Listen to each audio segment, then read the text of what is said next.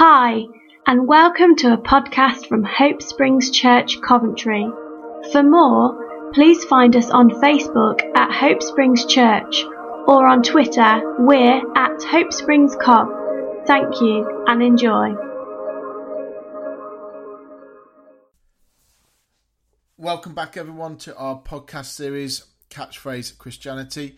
For many of you, you'll know that in this series, we're looking at how God looks like Jesus and unpacking that statement and looking at all its implications and the ideas connected to it. We've been doing that for 13 weeks now, which is a fair stint and a good stretch of time. And if you kind of remember way back at the beginning, we kind of looked at how God the Father, how Jesus and the Holy Spirit, all of them point to Jesus as the best and the perfect way to understand and know what God is like. And then we kind of shifted and we looked at how Jesus' interactions and how his involvement with people and situations helps us see how, for example, how God judges, how he engages with politics or with the bad guy, how he kind of gets involved with those who are oppressed and discriminated against, how he births togetherness from separation, his heart of grace and love and compassion towards people, and then also more recently how he brings about change. And obviously there's a lot of things to cover, a lot of stuff we focused on, and I just want to take this opportunity to look at why. So why have we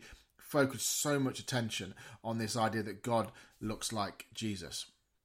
And there's probably a couple of main reasons for that. The first one is that the way that we see God and the way that we view God affects the way that we serve him and the way that we share him. So if we allow our view of God to be primarily formed around anything other than Jesus Christ, then the God we worship and share with other people ends up being a God that we make in our own image. And if we look at human history, we can see that when God's made in our image, it doesn't end particularly well. So that's the kind of first reason why we think it's really important to recognize that Jesus represents the perfect view of what God looks like. And when we look at him, we can see what he's like. The second reason then is that when we see God for who he actually is, and when we recognize him as he is, we end up having faith stir upon the inside of us that moves mountains. So when I see God revealed in Jesus Christ, the faith kind of bursts forth in my heart, and I can start to see and believe that amazing things are possible. And therefore we need to have that kind of faith right now more than ever, don't we? Because we have mountains of division and poverty and sickness, to name but a few of the things we've got to address. So they're the main kind of two reasons why we feel this topic is so important and why we'll continue to kind of pursue this topic. In today's podcast, what we're going to be focused on, however, is the second one, that mountain moving kind of faith, that Jesus often challenged his disciples for their lack of faith. And I know that for me personally, there's moments in my life and situations where I feel like I need more faith, God, I need more faith for that situation to change. And therefore, how do we get more faith? And how do we get the kind of faith that moves mountains? Now, in a podcast series that's all to do with God looking like Jesus, the answer, obviously, and perhaps unsurprisingly, is Jesus. But perhaps the challenge, therefore, comes in that we often think we need to get Jesus with our faith. Almost like how a fishing rod is used to reel in a fish, that somehow we've taken Jesus' challenge of needing more faith, or his challenge to his disciples for their lack of faith, as almost him saying, look, unless you've got faith, I'm not going to be with you. Unless you've got faith, I'm not going to be involved in your life. And yet when we look at the four Gospels, they show us countless examples of Jesus, Emmanuel, God with us, being with people with no faith. And we see countless examples across our scriptures that tell us that God is with us. In Hebrews 13, it talks about God saying, I will never leave you nor forsake you. So if Jesus shows us that God is with us, then why is our faith weak? Why is my faith not strong like I know I need it to be? Why is it not that mountain moving faith? Why when I pray don't the situations change? Why can I barely deal with the molehill of a cold, let alone the mountain of cancer? Now those are kind of the questions, aren't they? They're like the big ones that everyone asks. And in my attempt to kind of try and answer those and try and navigate us through this, I'm going to try and turn our attention away from our faith and start to address or move our attention toward Jesus and his faithfulness. Because sometimes in life we can be surrounded by so much rubbish and so much that's going wrong that it can be hard to believe anything good can happen. That we find our faith shrunken to something that almost doesn't even exist. Or perhaps as Samwise Gamgee in Lord of the Rings much more eloquently puts it than me. He says this: I know, it's all wrong. By rights we shouldn't even be here. But we are. It's like in the great stories, Mr. Frodo, the ones that really mattered. Full of darkness and danger, they were. And sometimes you didn't want to know the end, because how could the end be happy? How could the world go back to the way it was when so much bad had happened? But in the end, it's only a passing thing, this shadow. Even darkness must pass. A new day will come, and when the sun shines, it will shine out the clearer. Those were the stories that stayed with you, that meant something, even if you were too small to understand why. But I think, Mr. Frodo, I do understand. I know now.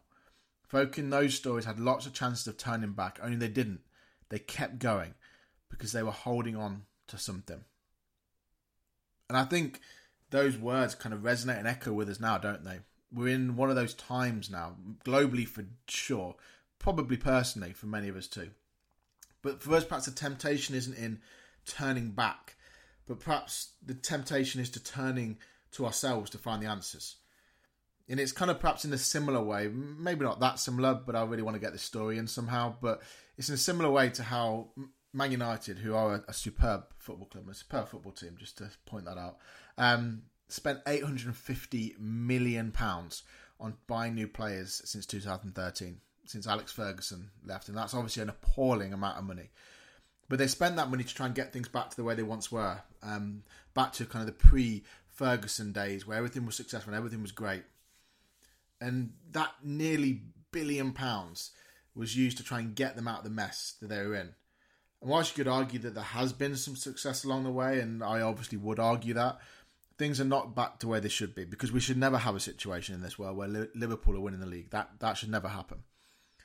But they were trying to find a solution, whereas all they really needed to do was turn their attention to the one and only Bruno Fernandes, the Portuguese maestro from Sporting Lisbon, who has somehow managed to bring this kind of connection, connecting all the pieces, bringing everything together, and has made everything good again. Whereas watching Man United before was this kind of like 90 minutes of anxiety-inducing pain, now it's shifted back to this joyous and exhilarating time of scintillating football. That one player, one thing seems to have brought us back to the way things once were and the way things should be. Now that kind of scenario sounds quite similar to Jesus when he was exhorting Martha in Luke 10. Because she's rushing around and doing all these kind of things, and she's doing all that instead of sitting at Jesus' feet. And he says to her, Martha, Martha, you're worried and troubled about many things, but one thing is needed. And Mary has chosen that good part, which will not be taken away from her. The idea of Martha needing to choose that one thing which was sitting at Jesus' feet. Now, am I comparing Bruno Fernandes to Jesus? Of course I'm not. He is, however, the closest thing we've got to Jesus in the club in a long, long time. But what I am saying is that we often try and loads of different things to solve our problems, don't we? Probably not spending £850 million on things, but still, we try different ways, different methods to ignite our faith. We do what we can to try and bring things back to the way they should be. And we have this kind of constant commentary across the scriptures, and the writer of Hebrews kind of echoes Jesus' words to Martha that by saying, yet at present we do not see everything subject to him, but we see Jesus. Does it sound familiar? Not having everything look like it should be. If we take a moment just to read the news or even look out the window or talk to anybody, it's that situation, isn't it? That not everything is subject to Jesus at the moment. Not everything is the way that it should be. So what should we do? What does Jesus exhort Martha to do when she's frantically rushing around trying to sort things out? What does the writer of Hebrews encourage us to do when we see everything around us not look like the way it should be? We look to Jesus. And this same writer in Hebrews continues in Hebrews 12 when he says this, therefore we also, since we are surrounded by so great a cloud of witnesses, let us lay aside every weight and the sin which so easily ensnares us, and let us run with endurance the race that is set before us, looking unto Jesus, the author and finisher of our faith, who, for the joy that was set before him, endured the cross, despising the shame, and has sat down at the right hand of the throne of God. It's really interesting to notice in this part of Hebrews that there's a connection between being able to continue to run the race, the continue bit being important, being able to keep going in the face of hardship, just to kind of carry on when life is just plain tough, and looking unto Jesus. So what does it mean, looking unto Jesus? What does it mean to look unto Jesus? Are we going to get some kind of statue to kind of stare at it and kind of imagine what he would be like? Are we going to kind of imagine him sitting on a cloud in the sky? We're obviously not talking about those things. But we do see in Matthew 9 a story of a woman who was in a tough place, and the way she behaved and the things she did kind of helps us see how we look unto Jesus. So this lady is ill and she's isolated, she's alone and she's afraid. She's tried everything, spent all she had, probably nowhere near £150 million, but spent everything she had to try and get herself out of the situation she's in. And Mark 5 talks about the fact she's done all of that and yet it has no success. It's not turned around. In actual fact, the situation's got worse for her. And it says this in Matthew 9 though. While he spoke these things to them, behold, a ruler came and worshipped him, saying, My daughter has just died, but come and lay your hand on her and she will live. So Jesus rose and followed him, and so did his disciples. And suddenly, a woman who had a flow of blood for 12 years came from behind and touched the hem of his garment.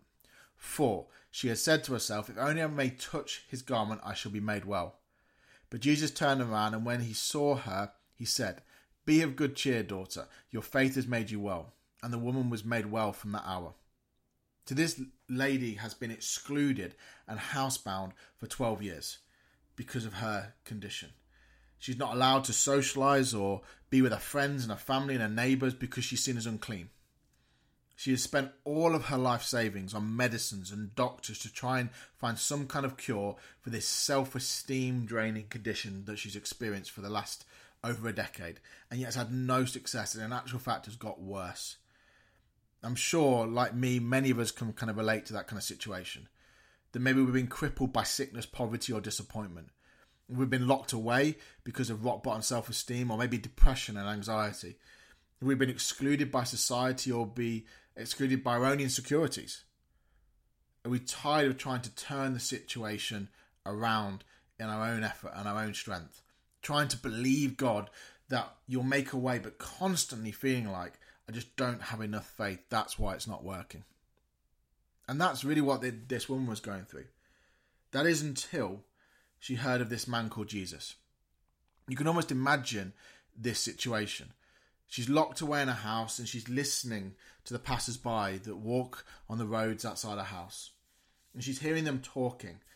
And then little by little she starts to hear these stories about this man called Jesus who heals the sick, who restores sight to the blind and even raises the dead.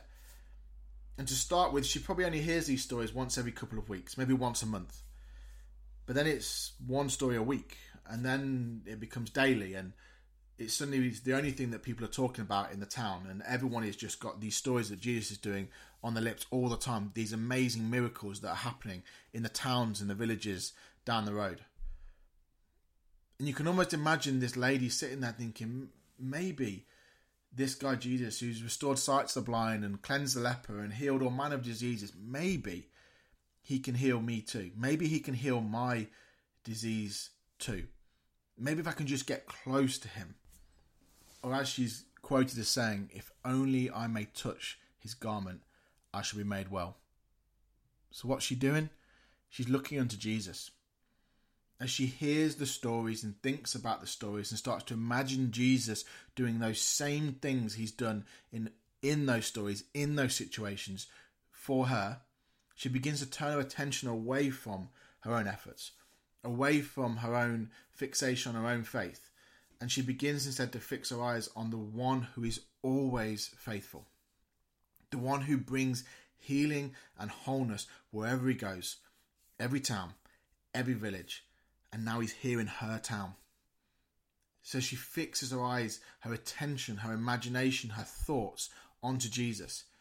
And as she's doing that, as she fixes them onto the stories that she's hearing this man Jesus do, it starts to build faith in her heart and confidence that if I can just touch his garment, I'm going to be made well.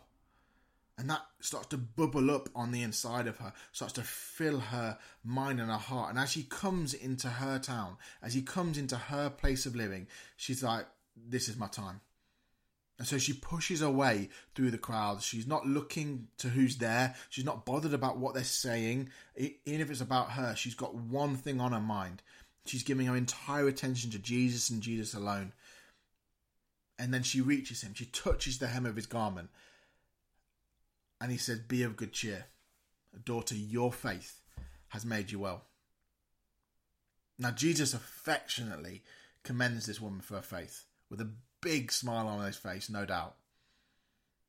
And whilst she obviously did go to Jesus, that doesn't reflect the heart of God, the heart of the God who is always with us, always present. That simply just reflects the physical restrictions of Jesus as a man. But God is with us. By his Spirit, he is with us right now. As you're listening to this podcast, wherever that may be, he is with you right now. And so whatever you're doing, wherever you are, I encourage us to turn our attention to Jesus, to fix our eyes on him, the same way that that woman did. Begin to engage in worship with him and sing songs of his faithfulness. Begin to read stories of Jesus healing the sick, of cleansing the leper, of raising the dead, the stories in the Old Testament of God intervening in the lives of people. Maybe stories and testimonies from friends and family that you've heard, or maybe just go onto the internet and Google something good that God has done in people's lives from across the world. And then start to think about those stories. Start to think about the stories and the testimonies of what he's done. Start to talk about them. Start to kind of just run them over in your mind. Start to talk to other people about them as well.